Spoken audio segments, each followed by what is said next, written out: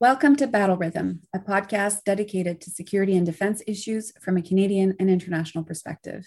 I'm Stephanie Van Hlatke, the Canada Research Chair on Gender, Security, and the Armed Forces at Queen's University and Director of the Centre for International and Defense Policy.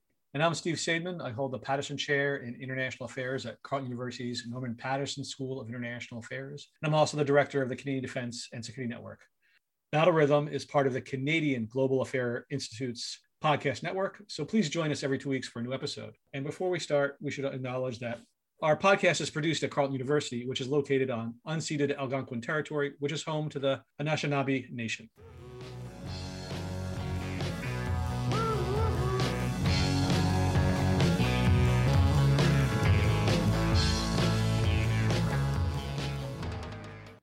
Hey, Stephanie, how you doing? I'm doing great, Steve. I made it to Nashville. It's weird to be taping on a Monday, but it's good to hear your voice. How are you? I am excited to join you in Nashville tomorrow. I got my antigen test. I am footloose and fancy free, but I'm not quite ready to go boot scooting. Unlike you, you've already got your boots. Yes, the boots are on and they'll stay on even if I don't know how to line dance yet. Yeah, we're talking about the ISA conference, International Studies Association conference. It's the first time it's in person in 3 years. We missed out on the turns in Hawaii and in Vegas, but now we're going to Nashville, of all places. All looking forward to some barbecue. What are you doing there this week? Well, I have 3 panels. One is virtual. That's the weird thing about ISA this year is that even though it's back in person, there are still a bunch of panels that are online. So starting with an online panel and then 2 others that are in person. One that is a panel related to a book project I'm doing with JC Boucher, Justin Massy, and Jonathan Paquin on the US-led global coalition against ISIS. And another panel on NATO. And Heidi Hart and I are updating our research on women, peace, and security and NATO with a focus on gender integration in the armed forces. What's on your agenda this week? Well, I already had my first panel today. It was a virtual panel on comparative civil mil relations. I was the Canadian civil mil guy. There was somebody doing Germany, Sweden, France, and I'm trying to think if there's any place else. And Reza Brooks, I'm a Brooke follow the way she thinks about civil mil relations, was the chair. It was kind of strange because you can't see the audience. You don't know how big the audience is. And the system is kind of not that great. And then later this week, I'll be on a panel about how did COVID affect civil military relations and how did civil military relations affect COVID responses. And I've got another panel later in the week where I am a chair and discuss it. And it'll be good to spend a lot of time meeting up with people, both people I've met before, friends, but also new people. The joy of Twitter is I've used that to reach out to people that I'd like to get to know. And so my calendar is filled up very quickly. So I will not have any time to go to the water park at the resort that this place is at. So I am looking forward to a lot of barbecue. Yeah, that'll be a big part of the week. And one thing I always find funny about these conferences is that, you have these folks who are interested in international politics in one place for an entire week, but sometimes we get actually disconnected from the events of international politics while we're there in our panels talking about our research. But I think this year will be a bit different because the events of the day have been so shocking since Russia invaded Ukraine that it will be, of course, a major topic of discussion, I suspect, in almost every panel. I think it'll come up a lot, but it will be hard to stay connected. I know that I will be doing far fewer media appearances while I'm in Nashville talking about this thing. I was at the Parliament last week testifying before the Defense Committee on threats to Canada and Canadian readiness. So yeah, my time as an influencer will have to cease once I get to hang out with all the brisket eating IR people in Nashville. Can you give us the 30-second summary of your appearance in front of the Parliamentary Committee or some stuff that our colleagues said?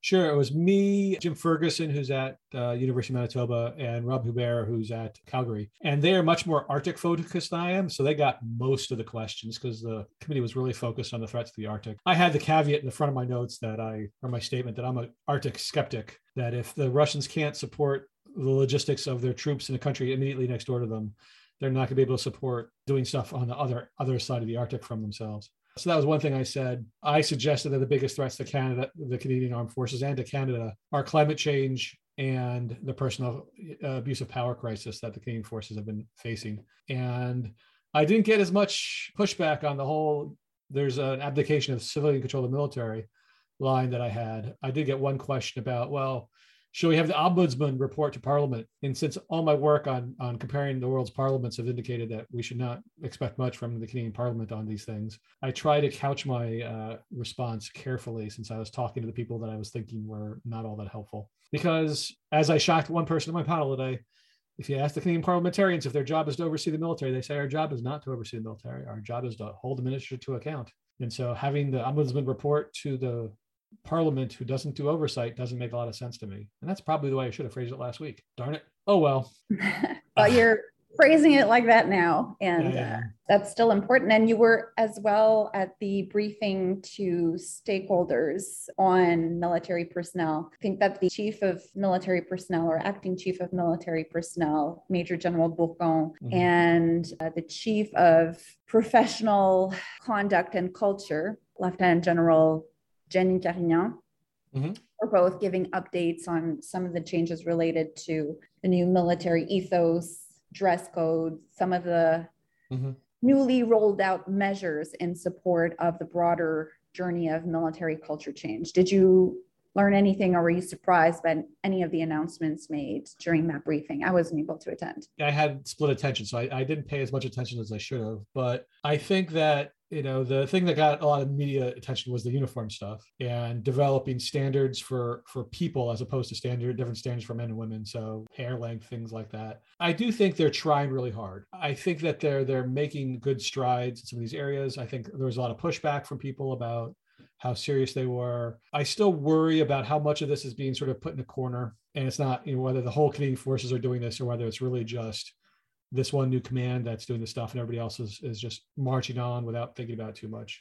I don't think it's fair to them. I think that there's more to it than that. But I worry a little bit about that. I worry that I've been hearing from other channels that people are just waiting for this thing to blow over. And the last thing I worry about, and I didn't really ask about it because that was not where the conversation was going, which is I think that the CAF is going to have to get used to more intrusive civilian oversight. And I think that's part of the culture. There's a culture of expecting autonomy, and I think they're going to have to change their culture but I don't think the culture conversation that touches that at all. I think it focuses more on the gender issues and on sexual misconduct and not the abuse of power and not the misuse of autonomy that we've seen the past year.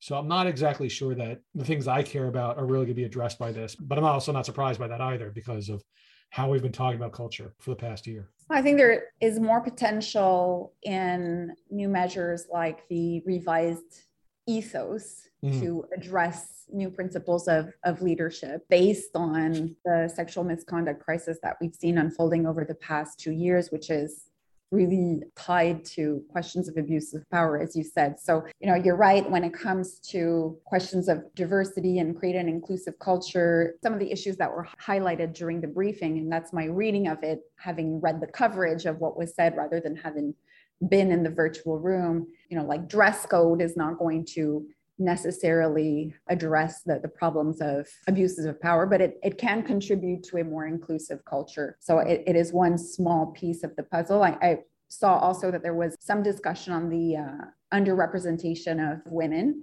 but not just the underrepresentation of women, also the broader recruitment and retention challenges. And there was a link drawn there between some of the new measures that are being adopted and recruitment and retention. And that's where I have my doubts. I'm not sure that recruitment and retention, well, especially recruitment, I'm not sure that recruitment will necessarily be affected by some of these new measures that are being rolled out that I think only a small portion of the audience is actually paying attention to. I think to be broadly successful in recruitment, you need a much wider strategy than fixing internal problems. And so we'll see, after COVID and after the sexual misconduct crisis, it's clear that there's a huge shortage of personnel. How to address that is not only by fixing the culture. There really needs to be a new approach to recruitment to boost those numbers. And then I also saw that they were talking about that number that you mentioned too, that shortfall of, the way they say it is that the trained effective strength is down by 7,600 personnel was confirmed as a number. So I guess those trends are becoming further entrenched. And I wonder if the current war in Ukraine will affect recruitment in the long term. because when there's a sense of heightened threat internationally, that can also galvanize attention and draw attention to the military as a meaningful profession with a clear purpose when there's a clear sense of threat. So there's been a lot, there's been some domestic crises, an uptick in domestic operations. There's been COVID-19 that's affected the military in unique ways. And then the military has been very preoccupied with the sexual misconduct crisis and the fallout from that and the necessary culture change that is beginning to be implemented. But a lot of uncertainty, I suppose, from a military personnel standpoint. Yeah, I did offer one idea to Parliament about the recruitment situation, which is, how about we make recruitment a pathway to citizenship? And it got absolutely no play in the room. It did get more play on Twitter where people thought it was interesting, but raised the problem of security clearances. But if the United States can manage to do it, I think we can figure out a way to do it too. And that would allow us to have a more diverse force too. But it's going to be a tough problem. And I think another problem they're going to face is simply that it's a good job market. It's hard, you can get better paid to live in a place that you have control over without having to move 25 times and live in the remote parts of Canada. You can instead live in or near a major city with a job that pays better and doesn't have quite the same physical toll as being in the military. So I think the good job market is going to be a challenge for the CAF no matter what. And I don't know if there's any way around it. Yeah, there's going to be a lot more on the personnel front. You said there's going to be another round of testimony in front of Parliament. Mm-hmm. On personnel, so they'll talk to experts like you on that. Hopefully, they'll be a little more outside the box thinking on this. Yeah, it'll be on recruitment and retention specifically. Speaking of jobs, this is going to be the worst segue attempt ever, but someone gets to keep their job for a little longer, and that's Secretary General Jens Stoltenberg at NATO. His job got extended an additional year until 2023, given the current environment NATO is facing, which is a crisis environment, trying to figure out their next move in this war that's now hit that 1 month milestone. Mm-hmm. And there was a triple summit in Brussels last week. So we're used to NATO summits, either that are held annually or biannually. And now this was an extraordinary summit in Brussels. And there was still a communique of sorts that was issued, a declaration from the heads of states of all 30 members. And it was interesting to see that the reinforcements were announced and confirmed. So Bulgaria, Hungary, Romania, Slovakia are joining the Baltic states and Poland in terms of receiving or hosting battle groups rather on their territory. So now there's 40,000 troops on the eastern flank. Mm-hmm. And I'll ask you in a second what you thought of the statement and some of the measures that were announced, but I was particularly struck by the emphasis on the CBRNE threat, so chemical, biological, radiological, and nuclear threat, not only as an attempt to deter Putin from considering these options, but also as the new focus of aid and equipment that will be sent to Ukraine. What did you think, Steve, of the declaration or of the summit? I think it was symbolically important to have an extraordinary summit that they pulled together in a very short period of time to demonstrate unity. I think that Putin once again miscalculated that when he attacks to the Ukraine, whether it's 2014 or 2022, he does more to unify the alliance than to break it apart. And so as a result, we're going to see more NATO troops and more efforts to have long-lasting bases in the East. I think there were multiple mentions that the NATO-Russia Founding Act, that was an agreement between NATO and Russia in 1997, is dead because it had all kinds of conditions about cooperation, and in exchange, we would not be putting troops or bases near Russia. But it's dead because Russia has violated the terms of the agreement. And so you might actually see some discussion about permanent basing. You might change the name of enhanced forward presence to something that is a little more permanent than a presence. The Germans, I don't think, are going to stand in the way of that anymore. I think the battle groups themselves that were announced are not quite as significant as the one in the Baltics, because it's really going to be these countries that already had troops in those countries saying, we're now a NATO battle group. And if you insert a few hundred Americans or a few hundred Brits or a few hundred French people, we're now a NATO battle group. I don't think it's going to be quite the same level of integration and cooperation that you've seen in the Baltics. Maybe we'll get there someday, but it's really going to be much more lopsided, where it's really going to be a large number of Slovaks, a large number of Hungarians, a large number of Bulgarians, a large number of Romanians. And one of the challenges, of course, is that Hungary has leadership that is very much tied to Putin. So I'm not sure how real the Hungarian contribution is going to be. But again, I think it was very meaningful to have them get together and be willing to speak with one voice. And I can't help but think that Putin is, looking at this and regretting, well, maybe he doesn't have regret, but realizing that this was a mistake. And this is another part of the mistake was that NATO is now more solidified. Yeah, Russia wasn't the only country that was targeted by the summit or mini summit declaration. Belarus was also explicitly mentioned, and China. So I think there are a lot of warnings that are being articulated to make sure that China doesn't help Russia skirt the sanctions, or that China doesn't provide any weaponry or equipment as Russia finds it harder and harder to push forward with this war. And also, I think NATO is setting some expectations for Madrid, and Madrid is where the planned summit is taking place at the end of June,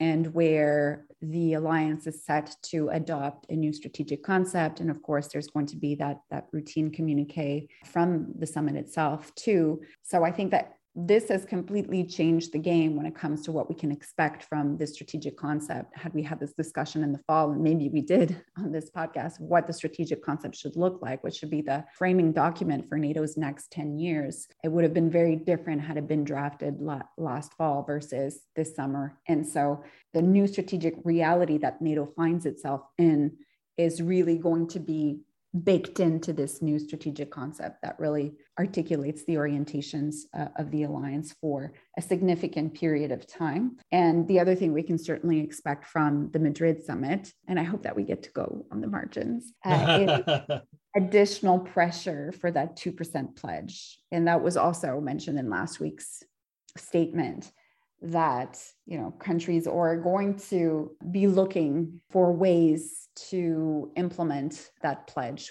by the deadline. So countries like Canada, for instance, that aren't meeting that 2% mark will feel increasing political pressure to do so. So we'll see with the budget announcement that should come soon, whether Canada is only announcing an increase or actually saying something more specific about that NATO 2% pledge. What do you think will happen on that front as far as Canada is concerned? Will we follow in Germany's footsteps? I think we're certainly going to make progress. I don't think we're going to get to 2%. I just think that the math of it's increasing the defense budget by 50%. That's 50%. Dave Perry has estimated that's like $15, $16, $17 billion a year. It's not just a one-time outlay. It's a lot of money. And we have challenges about how to spend the money. On the other hand, today's announcement about choosing the F-35 means we'll be spending some money soon, because that's one of the things that we're going to spend money on is buying the planes and then maintaining them and flying them. So that's all going to be pretty expensive. So we're making progress there, but I don't think we're going to get to 2% anytime too soon. But I think what we're asking and we're being asked to do is make progress. And I think that's what we need to do. And I think we're going to make progress. And that decision was a big moment in all of that. It was certainly a long time coming. I'm very excited about the feature interview. We're actually recording it tomorrow because we wanted to be as close as possible to the release date of the podcast. So we'll be hearing from Christophe Fortier-Guay, who is a Canadian OSCE monitor. So as you know, he's no longer in Ukraine as part of that OSCE special mission in the country, because he was called back and pulled out right before the invasion. But he was working in Kharkiv until then, and he's got some unique insights, both locally and internationally, about the key milestones of that special mission to Ukraine. So I really look forward to sharing this interview and for Christophe to share his experiences and how those experiences shaped his understanding of Russia's war in Ukraine. Well, I'm looking forward to it too. I think it's going to be a fascinating conversation, and I'm really glad that you're having this conversation with this individual. I think we can definitely learn a lot from this perspective. All right, Steve. Well, as always, at the tail end of that interview, we'll have your R&R segment. But for now, I'm wishing you safe travels to Nashville, and I will go and have some barbecue. Enjoy your barbecue. Say hello to our mutual friend when you hang out with him. Hopefully he will not take you on any ski runs that will damage your knees, and enjoy the conference. Thank you, Steve. See you soon.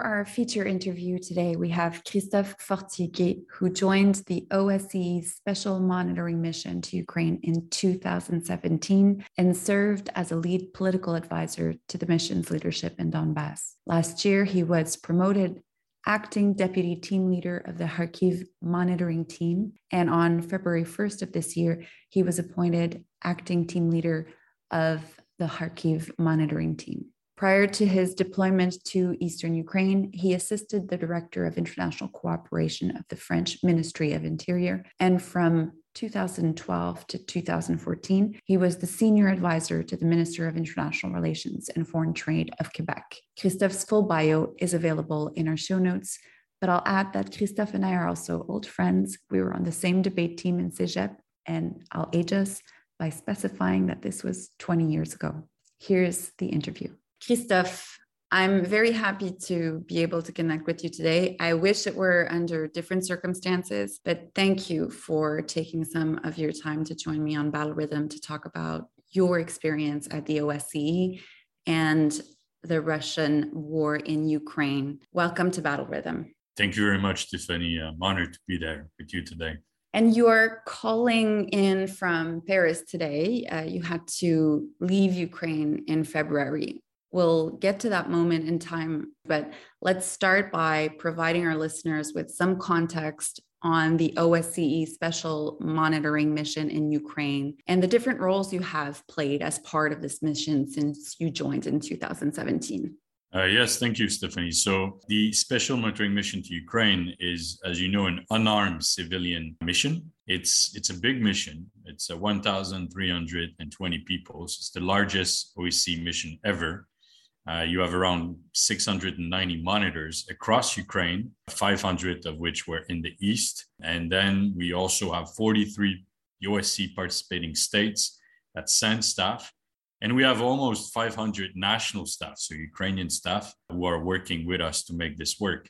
There's an additional 150 other international staff, which can be chief monitor, deputies, advisors, and analysts. So that's also something. And Canada is a big contributor. It is not well known, but there's at least 27, depending. We went up to, at some point we were 40. So 40 Canadians that were deployed there via a partnership between Canada and Global Affairs Canada. Now, what we do, this mission, and what it was doing until quite recently, was to report the facts as we observe and establish them. It gathers information and reports on the security situation. It reports also on humanitarian situation and people's needs, so through referrals, for example. And we do facilitate the delivery of humanitarian aid to from other organizations. And lastly, we also help to establish dialogue and local ceasefire along the contact line. It's important to understand because it's what the mission does, but let's also talk about what it doesn't do, because there's a lot of confusion about the mission's mandate and what it can do. It's up to the sides to stop the fighting. So this is not a peacemaking mission, a peace enforcing mission. We do not conduct investigation. So we're not there also to investigate rather than just report fact. And we don't deliver, but we facilitate the delivery of humanitarian aid as well.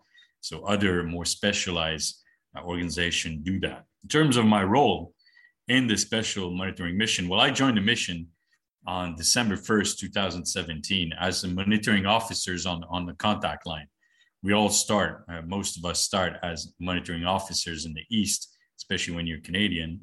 I was deployed in a town called Severodonetsk, which was at the time the official capital of the government-controlled area of the Lugansk Oblast. I served in the Bravo team, it was called, which covered basically the eastern and southeastern quadrants. So Novaidar, Shastia, which there's an important power plant there, and Shastia and Stanisław-Luhanska Bridge was also part of that, which is the only entry-exit checkpoint in the region. And as you know, this bridge is highly symbolic because despite being blown up in 2015, thousands of civilians would cross it every day and would cross over several miles or kilometers.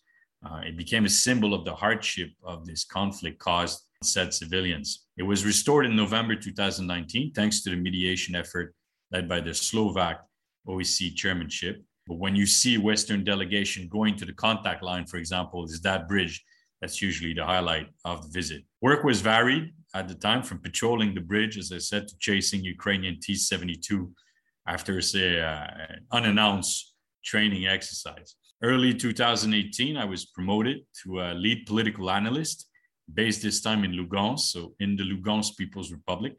As political analysis, I'm not really envisioned in mission core tasking, but after the surprise November 2017 coup, what we call the coup of the two Igor, we can come back to that at some point, it was decided that we should reinforce our capacities, if only to have a better understanding of the security environment we operated in. I advised the team leadership before, during, and after our meetings with the so-called governments, and we worked on solving local issues, broker localized ceasefires, and so on. I was also there to observe and report on nation-building efforts made by these quasi-states, how power there would organize itself, party creation, their link to Russia, how they would try or attempt to structure civil society. The issue of Russian passportization as well was a big issue while I was there. Another important task also was to look into and understand how the economy had been set up in face of Ukrainian economic blockade, 2015, and of course, international sanctions.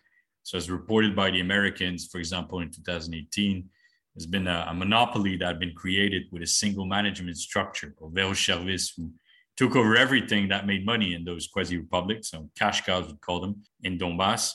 Many factories and mines had been seized by the so-called authorities during and after 2015 economic blockade. So I worked on that. One big example I could give you was how verrouille service handled the coal business to Russia and other commodities flow coming into Donbass, so like fuel and construction material, and with the money transiting via South Ossetia. So the coal from Donbass was the exact same chemical making composition as the one found in Rostov region in Russia. So that coal was shipped to Russia, then sold back to Ukraine via the EU with a 300 profit margin.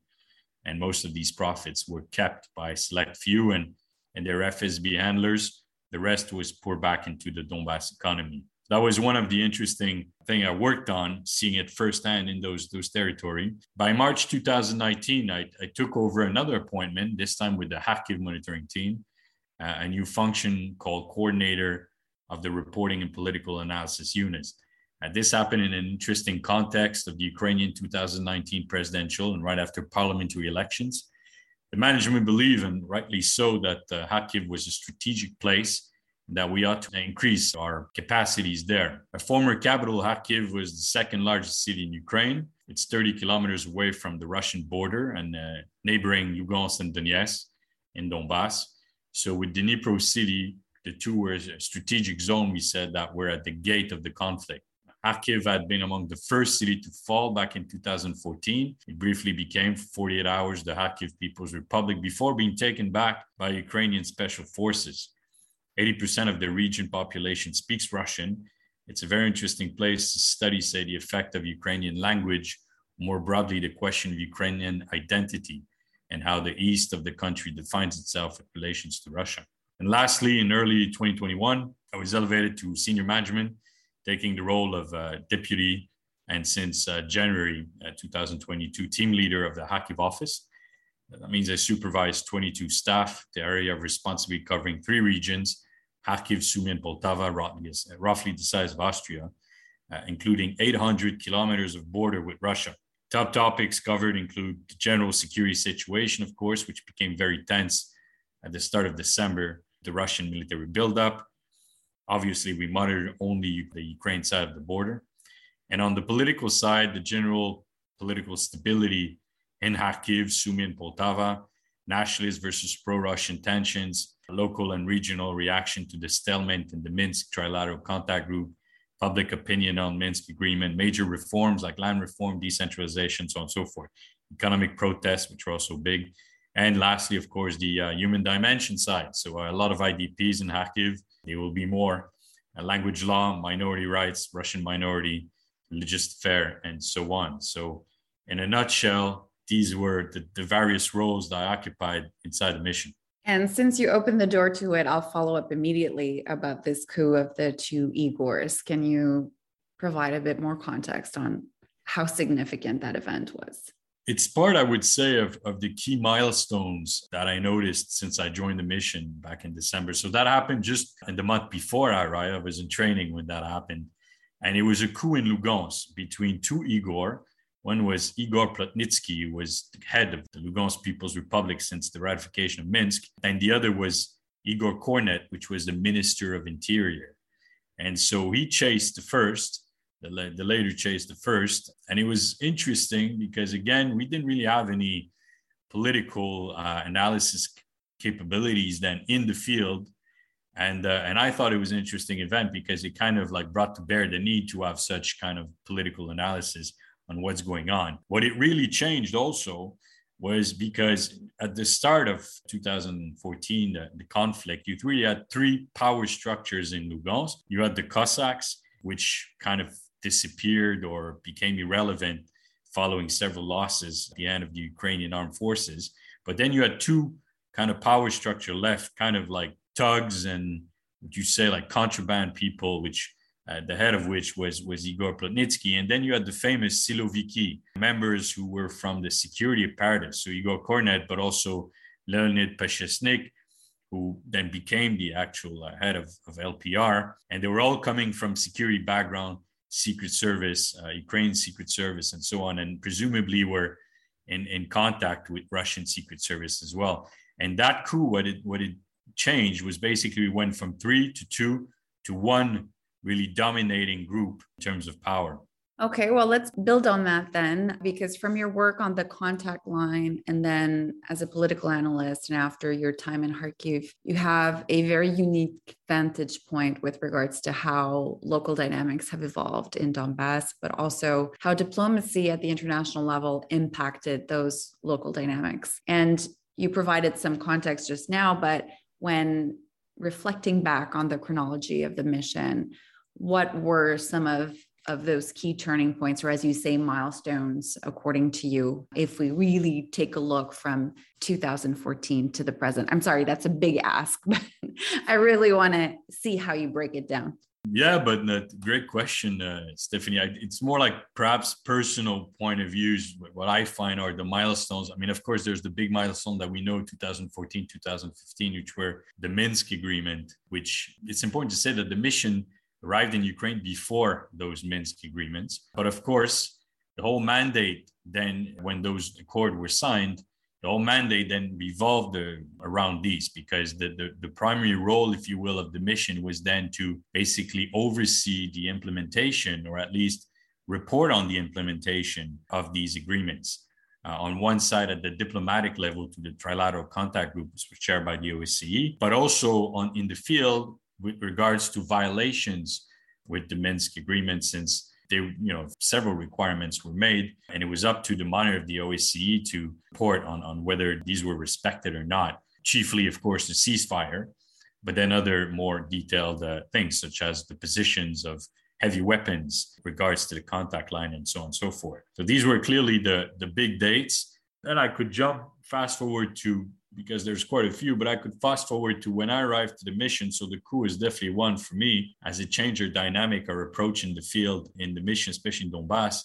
Then quickly, in December 2017 was, I believe, an important moment as well, because this is when Russia withdrew its participation from the Joint Center for Control and Coordination, what we call JCCC. This was an important mechanism which allowed Ukraine and Russia to talk about what's going on in the field and intervene to try to stop fighting in certain areas. So one concrete example would be that we were in the field, they start shooting, we called the JCCC, and then on both sides, they called their units, their commanders, and basically we tried to stop the fighting immediately. And this is, of course, only to maintain the ceasefire, but to protect civilians on the ground. So when Russia withdrew from that, it became very complicated because we were missing a side, basically, and not necessarily a side of the conflict, because 2017, we still entertain some nuance about Russia being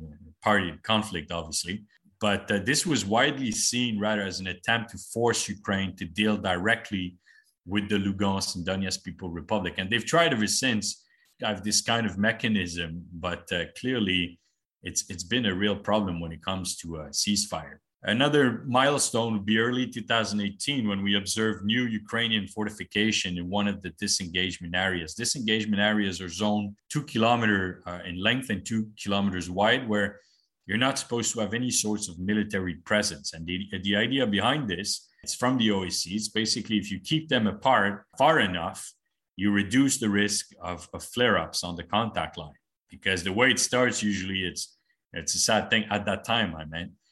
Not obviously today, but one drunk soldier would start shooting with his gun, and then the other one would respond with a machine gun, and then it's grenade launcher, and then soon enough, you've got RPGs and artillery, barrage, and tanks, and so on and so forth. So the more you keep them away from each other, the more chances you had that they would be calm on the contact line. So that kind of like put a lot of stress on the mission as well when these disengagement areas were re-engaged, and we worked a lot diplomatically to try to get people to recommit to those. Then another timeline was, again, 2018, 31st of August, the assassination of DPR leader Alexander Zakharchenko. It was a big deal because he was one of the leader of the quasi-republic there since 2014. Of course, they accused Ukraine of being behind it, but more likely, my theory at least, is that it was an inside job by a man called Sergei Kurchenko, who used to be the wallet of Yanukovych,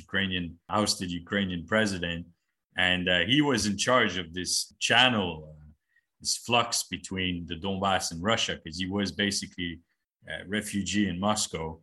And he had a monopoly on everything that went in and out of the republic. And my understanding was that Zakharchenko thought that his size of the pie was a bit too big and that more money should be coming to the people of Donetsk. And Kurchenko and others in Russia thought that Zakharchenko was wrong, and so they got rid of him. But that was an important turning point because it was interesting to see again who would take over in Donetsk and how the management of those quasi-republic would kind of be streamlined a bit like what happened in Lugansk. Then if you look at 2018, one of the important things was what we call the Ukrainian creeping advance on the line of contact. So we were just before an election, and obviously the Ukrainians wanted some win. And so you saw the Ukrainian army trying to gain some ground in what we call the gray zone on the line of contact. But again, we think it's more linked to the election, but that creates some flare-ups and played into Zelensky's discourse of I'm going to bring peace, whereas Poroshenko was described more as a warmonger. So that's an interesting point. Then 2019 was a busy year with the arrival, of course, of Zelensky and a complete change of the political landscape. And it was all about trying to understand, now that we have a new president who wanted to commit to peace, obviously, and do all it takes, how would it go with the Russians? How would it go with the army, his own Ukrainian army? And what would we do with all these new politicians who most of them had no political experience? So how would that play out in negotiation and so on? It's an interesting year, culminating, of course, perhaps October 2019 with the resignation of U.S. Special Envoy Kurt Volker, who was a very important man in negotiation because he was in charge basically of the US-Russia second track diplomacy, which had started between him and Vladislav Surkov, and which would then be replaced by a man called Dmitry Kozak. But I mean, Kurt Volker kind of structured the Ukrainian position in those negotiations at the TCG, very vocal in favor of Ukraine, and he basically resigned over Trump impeachment trial. So that was a loss kind of for Ukraine. And then you could see that the Ukrainian strategy from that moment on, October 2019, was a bit more complicated in negotiation. The French started to take over basically in December 2019, with basically the Paris summit, which was, and I can't stress that, the first Normandy format since October 2016. So 3 years had passed since you had a Normandy format, which is the only format where you see heads of states, Vladimir Putin, Macron, Merkel at the time, and Zelensky. So that was a big moment. There were a few breakthroughs in that summit in Paris with, for example, at least 3 new disengagement areas were promised. And that kind of opened the year on a hopeful note because people were saying, well, there's been a Normandy format, so now we need to see progress in terms of negotiation. 2019 also saw the arrival of a new chief monitor, also a Turkish ambassador, Yasar Ali Çevik, which of course was interesting in terms of dynamic within the mission. If we skip now to February 2020, another important point was when Russia appointed Dmitry Kozak, which was the deputy Kremlin chief of staff, to replace an interesting figure called Vladislav Surkov, often described as the Great Cardinal in Ukraine. And Kozak was a very different man than Vladislav Surkov, and that changed the Russian negotiating line. There was a breakthrough, though, in July 2020, a new ceasefire, the 8th ceasefire agreement since 2018, but it came with additional measure, this one, on retaliatory fire, usage of drones, which had become quite a problem, snipers, so on. And I'm proud to say that 2 Canadians worked on that and were instrumental in that. And this was the most successful, and then still the most successful ceasefire that we've seen since this mission that was in Ukraine.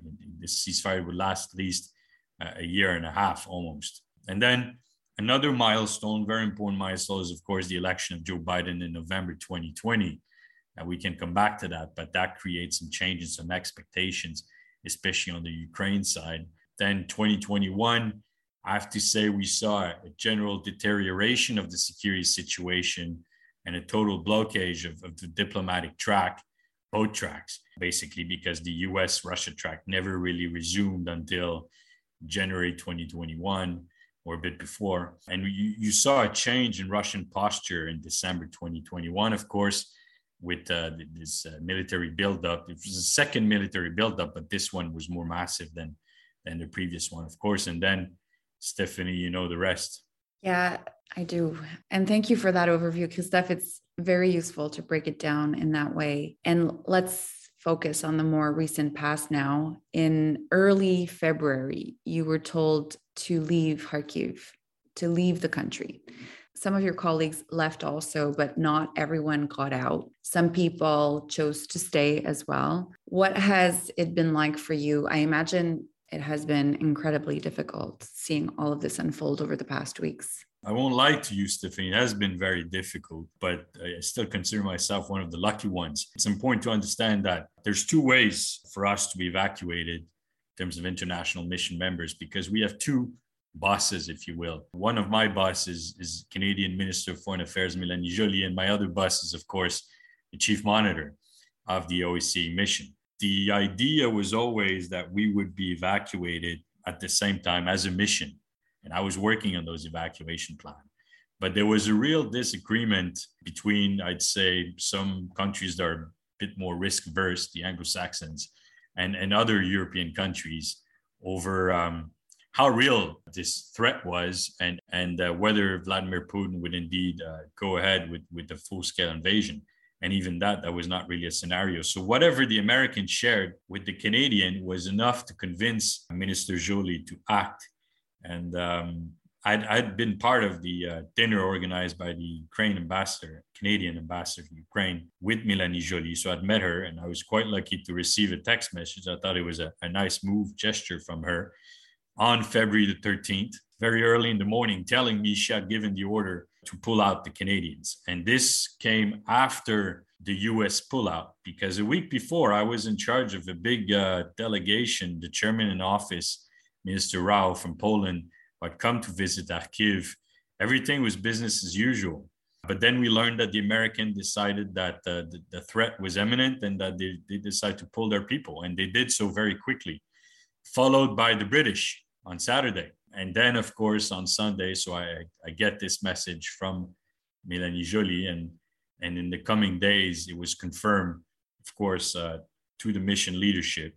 And that was a big moment because with the departure of Americans, British, and Canadians, the senior management of the mission was of course, diminished quite a lot. And especially in the office where I was, Kharkiv, where we had a lot of Canadians. And so from there, it was all about evacuating. So it was an order. It's not like we could stay behind. Some of us wanted to stay behind, saying, well, you know, those who feel are at risk should leave, and those who want to stay should stay, knowing the risk, of course, and wait until the mission evacuates. So there was But this was not negotiable. And ultimately, of course, looking back, it was the right decision. Quite happy that Mélanie Joly gave that. But we were the lucky ones in that respect, because afterwards, I evacuated around the 15th of February, but my team stayed behind. Most of my team obviously stayed behind. And when Russia invaded on the 24th, Kharkiv was one of the primary targets. And they were stuck there for several days, a week, unable to evacuate, even though the Secretary General with the Chief Mayor had given the order to evacuate. My team was stranded. So was another team in Kherson in particular. It was very complicated. So these teams were stuck for more than a week under the shelling. And then on March 1st, there was a missile strike right on the Kharkiv Regional State Administration building.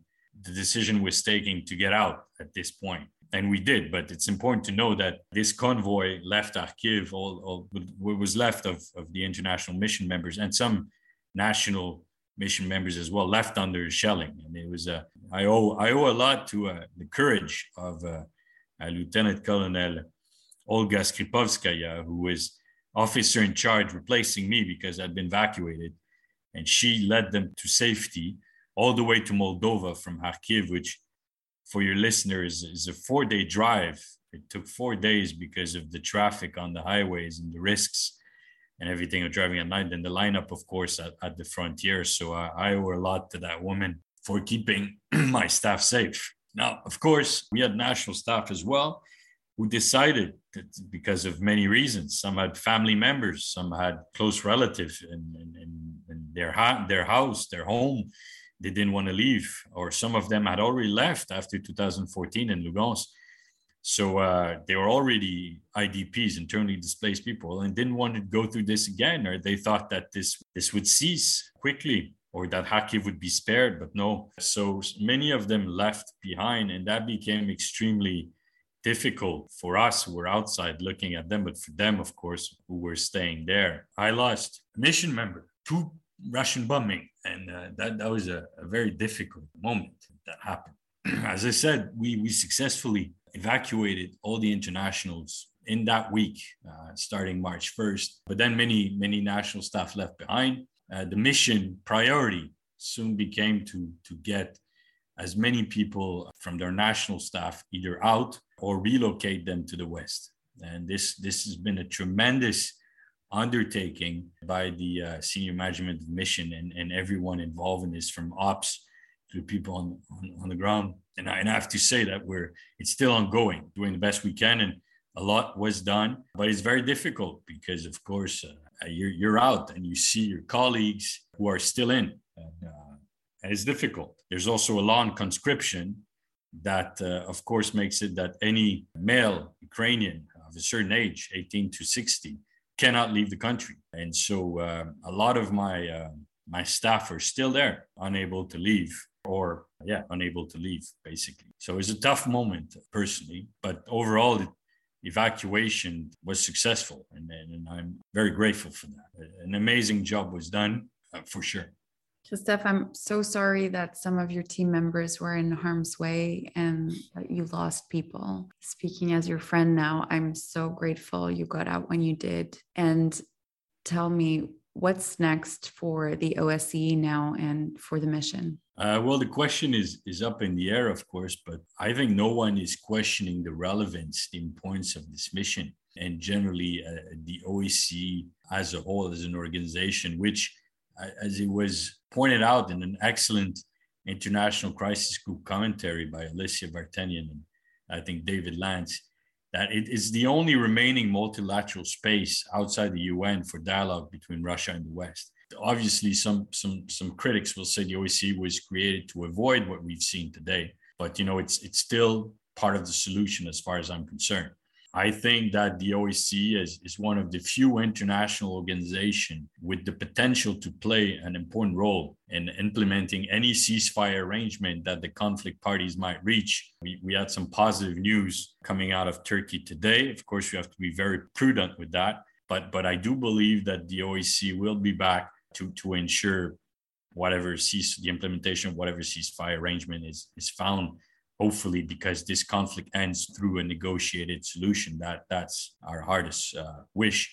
Now, in terms of the mission future, obviously, mandate now needs to be reviewed. That's a given. But as it was pointed out, the negotiation on mandate needs to be wrapped up by the 31st of March. That's in 2 days. So we'll see how these goes. My understanding is that right now, of course, it's still blocked, but there are ways, technical ways, to kind of keep this mission alive or put it in hibernation mode. That's the kind of buzzword right now, to try to preserve it as a legal entity and to keep it operational in order to allow for rapid reactivation, because that's what we wish for. We have all these trained monitors, all these structures, this presence in Ukraine in all major cities, still there are offices, our gear that remains in those offices, obviously. So we could redeploy it very quickly if tasked or mandated to do so. But let's see. We'll have an answer to that for sure in the coming week, and if not, in next month, on where this mission goes and what replaces this mission, which I believe is the most probable outcome. A new mission or a revamped mission, depending on how things end in the field. Well, we'll certainly be tracking very closely in the coming days and weeks. And I want to go back to something you said earlier when you were running through the milestones. You mentioned Biden's election. So let's talk about the role of the great powers and of international diplomacy. From your perspective, could France, Germany, and the US have done anything more to prevent the war? It's a tough question. I don't believe so, to be quite honest. Looking more like as an analyst these past days, and it is the most surprising fact. As you mentioned, I'm in Paris right now. I have some friends that work for the Minister of Foreign Affairs and people who were dealing with this at the Élysée Palace. I spoke to them, and until the very end, there was a belief around President Macron that diplomatic efforts were going to yield results, that Macron's initiative, with the backing of German Chancellor Scholz, but also President Biden, that we were going to come up with a big conference, a summit with President Putin, and all the topics, all the subjects were going to be on the table. So the French are still a bit shocked from what I see here in Paris, trying to understand, that Putin was going to get what he wanted to some extent, or at least there would be discussion on that, and there would be a real diplomatic outcome. So why then seek to achieve these outcomes through military means? And people still don't really have an answer for that. I mean, I know a lot of commentators speculate on many things, but here we don't really understand why, after being so close of getting what you want diplomatically, why would you, go at it militarily speaking? And that perhaps speaks to the level of distrust now that we're seeing between the West and Russia, which of course is going to get worse now. I don't see US-Russia relationship mending, even if a negotiated outcome comes. I think they're broken for a long time. And that's dangerous, because it is a feeling for someone who's observed Cold War and or at least studied it. We are in a situation now where channels of communication, or even worse, now that they've been at the worst moment of the Cold War. So nothing good is really going to come out of it. There's going to be a lot of speculation more broadly on what it means strategically for global politics. As you know, in terms of alliance, you're an expert on alliances. People like Kissinger spend their entire life trying to make sure that the US would have a better relationship with Russia and better relationship with China than Russia and China together, because the nightmare scenario would be a China who is the real peer competitor of the US allied with Russia.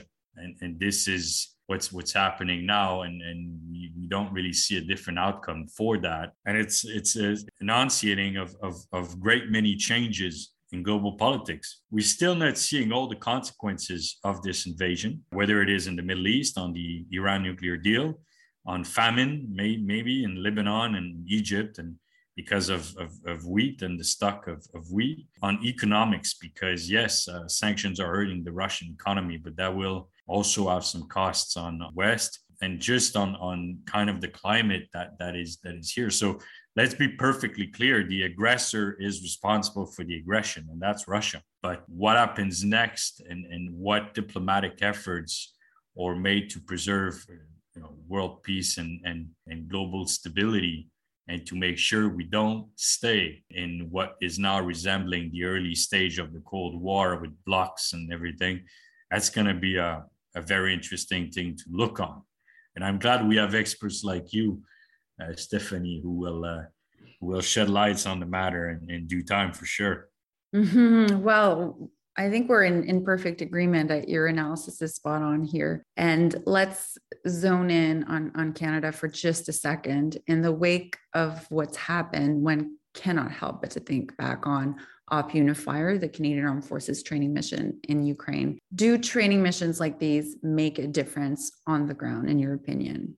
Well, some people used to laugh a bit about those training missions, saying that, in an open conflict with Russia and on the battleground, the result would be decisive anyway in favor of Russia. But of course, all these prognostics and analysis have been proven wrong. Now we're in different setting than in open battlegrounds. Most of the time we're in urban combat, in siege warfare. So that's different. But clearly, I have to believe that all this training, when you see how valiant those Ukrainian soldiers and people in general are fighting, I mean, it has to do something. I've seen people from Operation Unifier in the field. We're working in the west of Ukraine, but also I've seen people in Kharkiv coming to talk about gender studies also in the armed forces. And, there's a lot of women on the battlefield as well. I think it's a great contribution from Canada, this training program. I also think the Canadian contingent of the SMMs is a great contribution of Canada, but it serves to show that when Canada decides on a priority and decides to put resources there, it can make a difference. It's all about having, choosing your cause, if you will, and having clear priorities. And I have to say that on Ukraine, Canada has been very clear from the start and has put money on its commitments. No, that's a good point. Christophe, thank you for sharing your perspective with me. It has been a truly fascinating conversation and certainly incredibly valuable for me and for our audience. I'm wishing you the best as you settle in Paris. I hope you will come to Canada for a visit soon, perhaps. But until then, take good care of yourself, Christophe, and I'll have a vesper to your health. Thank you very much, Stephanie. And I hope to speak to you soon. Take care.